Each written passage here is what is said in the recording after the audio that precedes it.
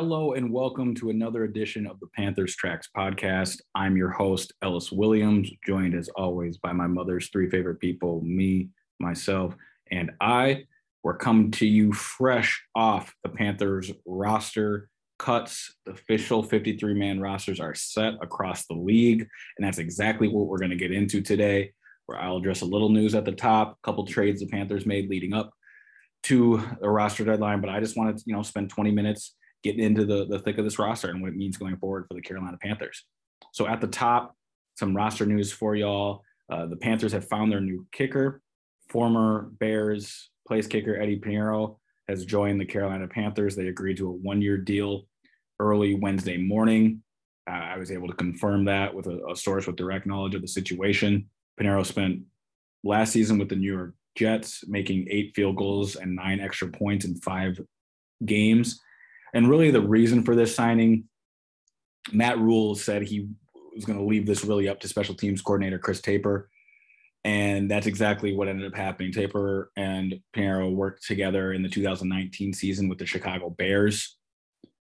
Over the course of his 2-year career, he kicked in 2019 and 2021. He did not kick in the COVID pandemic 2020 season.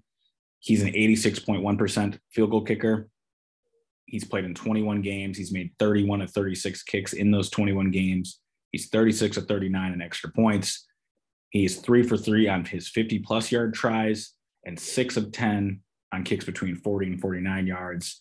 And he's only missed 1 kick under 39 yards in his career. Of course, this signing occurs after the team placed kicker Zane Gonzalez on injured reserve Tuesday, at the same time that rosters were due with the 53-man. Zane, of course, injured his groin, unfortunately, in the preseason finale against the Buffalo Bills on Friday.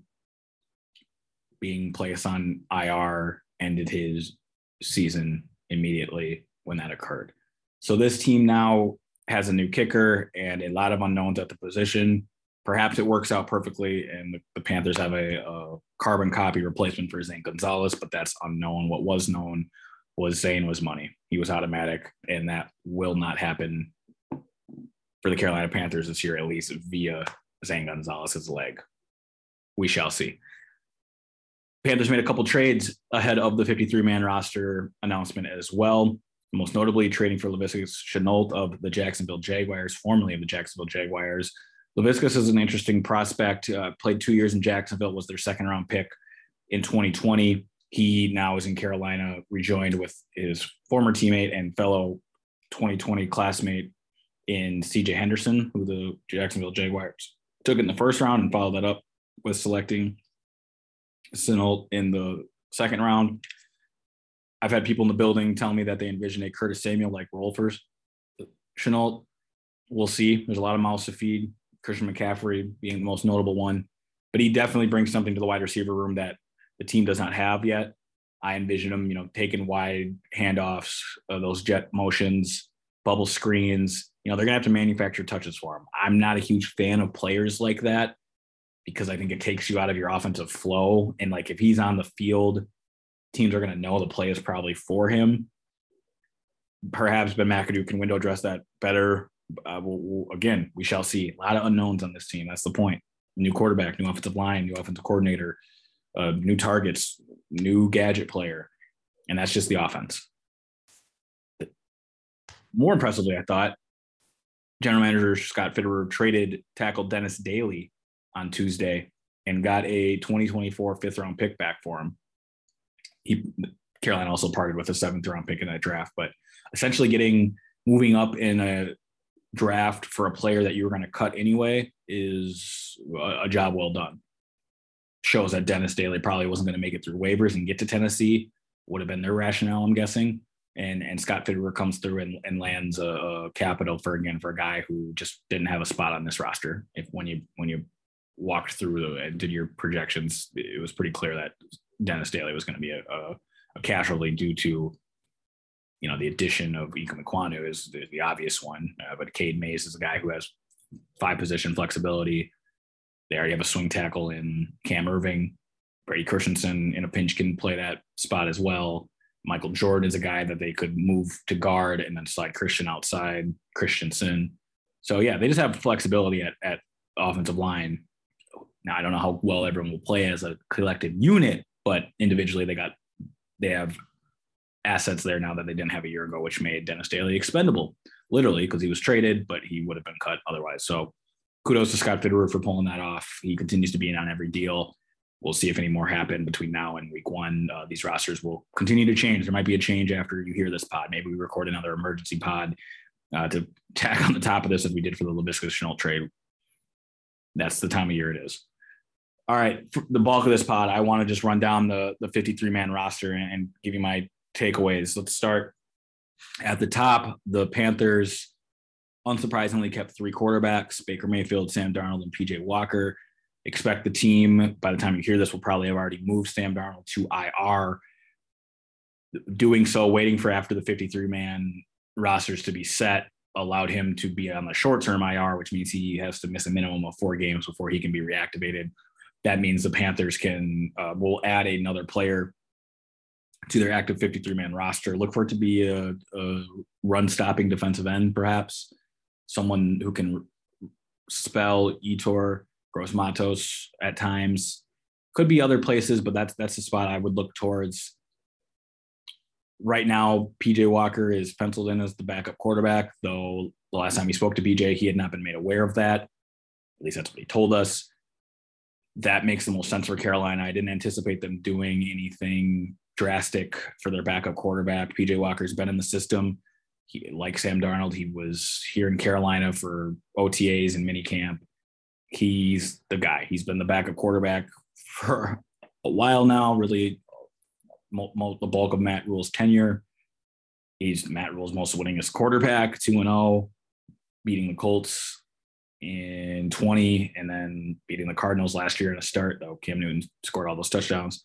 PJ still quarterback to fine game. So you know what you're getting in PJ Walker. He'll be the backup, and they will wait until Sam Darnold is healthy, which as of right now, they think will take 4 to 5, maybe 6 weeks, but definitely the 4-week timetable because he will be on IR likely by the time you hear this. The Panthers kept 3 running backs. No surprises there. Deontay Foreman, Chuba Hubbard backing up Christian McCaffrey. You know, this Laviska Shenault trade, I don't know what it means for Chuba. He was unimpressive out of the backfield during the preseason, catching the football, handful of drops. Deontay Foreman is going to be their short yardage between the tackle bruiser. I don't know what Chuba's role is right now. I could see him not even being active week 1 would be a surprise, but just from a special team standpoint, it might make the most sense for the team. Receivers, this is where it gets interesting. They kept 7, largely because of Laviska Shenault and then Andre Roberts, who is going to exclusively work as their returner. That room is completed by DJ Moore, Robbie Anderson, Rashard Higgins, and the true bright spot, Matt Rule's words of training camp, and Shi Smith, Terrace Marshall as well. A lot of question marks surrounding Robbie Anderson and Terrace Marshall. I understand there's reports out there that Scott Fitterer is taking calls on these guys, but I mean, I hope y'all understand by now, Scott takes calls on everyone. I think every GM around the league takes calls on all their players. It would be malpractice not to listen and not be the most informed about the current value of your roster and certain players on it, all the players on it, and what the teams from around the league, other evaluators and executives view and value the market of your roster and said players. So obviously he's taking calls on Robbie Anderson and Terrace Marshall if teams call him. I just don't think that's a story. I don't think that's news, but if you guys consider it to be breaking or new information, then okay, let's establish that now going forward that Scott takes calls on everybody, even Christian McCaffrey. We'll see with this receiving room. I like all the names on paper, like the offensive line, which we'll get to it. We need to see it. Tight ends, Ian Thomas, Tommy Tremble, Gio Ritchie, and Stephen Sullivan. Colin Thompson was a cut. And, you know, he was probably the odd man out in this room. Giovanni Ritchie does things that none of the 3 other tight ends can do. He offers that fullback, tight end, hybrid type player. You know, you're going to see Ian Thomas and Tommy Tremble out there the most. Stephen Sullivan playing a backup role. The offensive line, they kept 9: Ikem Ekwonu, Brady Christensen, Pat Elflein, Austin Corbett, Taylor Moton, Bradley Bozeman, Cam Irving, Michael Jordan, Cade Mays. I kind of already got into this at the top accidentally, but we know who the starting 5 will be. I don't think we'll see enough from Bradley Bozeman this week and next week in practice for him to start week 1, but he'll be available. He's coming back from an ankle injury, taking it light this week in practice. Ikem Ekwonu, left tackle, Brady Christensen, left guard, Pat Elflein, center, Austin Corbett, right guard, Taylor Morton, right tackle. In a injuries bearing or something, in a pinch, this team will most likely, if an injury happens at tackle, they would slide Brady Christensen outside, plug Michael Jordan in at guard. Cade Mays, their do-it-all guy, and really their backup center if Bradley Bozeman, for whatever reason, couldn't go in week 1. Defensively, they kept 10 defensive linemen: Brian Burns, Yetur Gross-Matos, Derek Brown, Matt Ioannidis, Marquise Haynes, Amari Barno, Davion Nixon, Bravion Roy, McQuan McCall, and Phil Haskins. I missed on McCall in my 53-man projections. He is really put some impressive tape out there. He's a penetrating 3-tech. They can play him in the 0 too. If they will play him at the 0 at times. He's a guy who, big frame, pushes the pile backwards. He plays with decent leverage, but definitely a bull rusher. He's got an inside hook move that he likes to deploy. He's a guy who's been fun to watch. 5 linebackers: Shaq Thompson, Frankie Louvu, Damian Wilson, Corey Littleton, Brandon Smith. We always thought it was headed here. The team is looking for depth behind Shaq Thompson. Frankie Louvu is going to be a guy who needs to take a huge leap this season. We've seen flashes of it at training camp. We saw flashes of it last year. Can he be an every down player for him? That's the biggest question. You know what Shaq is. What does Brandon Smith become? He had an impressive camp, showing at times to be just near the football. How does he cover in space? That's what Matt Rule said he's been looking for in Brandon Smith now. He's a long, lengthy defender. How agile is he? How quick is he in small spaces? That remains to be seen. Defensive backs, they kept 10: Dante Jackson, J.C. Horn, C.J. Henderson, Miles Hartfield, Keith Taylor, and Stanley Thomas Oliver are the cornerbacks. Safeties, they kept Jeremy Chin, Xavier Woods, Sean Chandler, Sam Franklin. I was off on this by a lot, actually, and it's because I don't really see the safety depth that this team has, because I think it's non-existent, but they kept 2 backup safeties, which I get you have to do. But I think they let a decent corner go in Kalen Barnes. If he doesn't clear waivers, that might be something they regret going forward.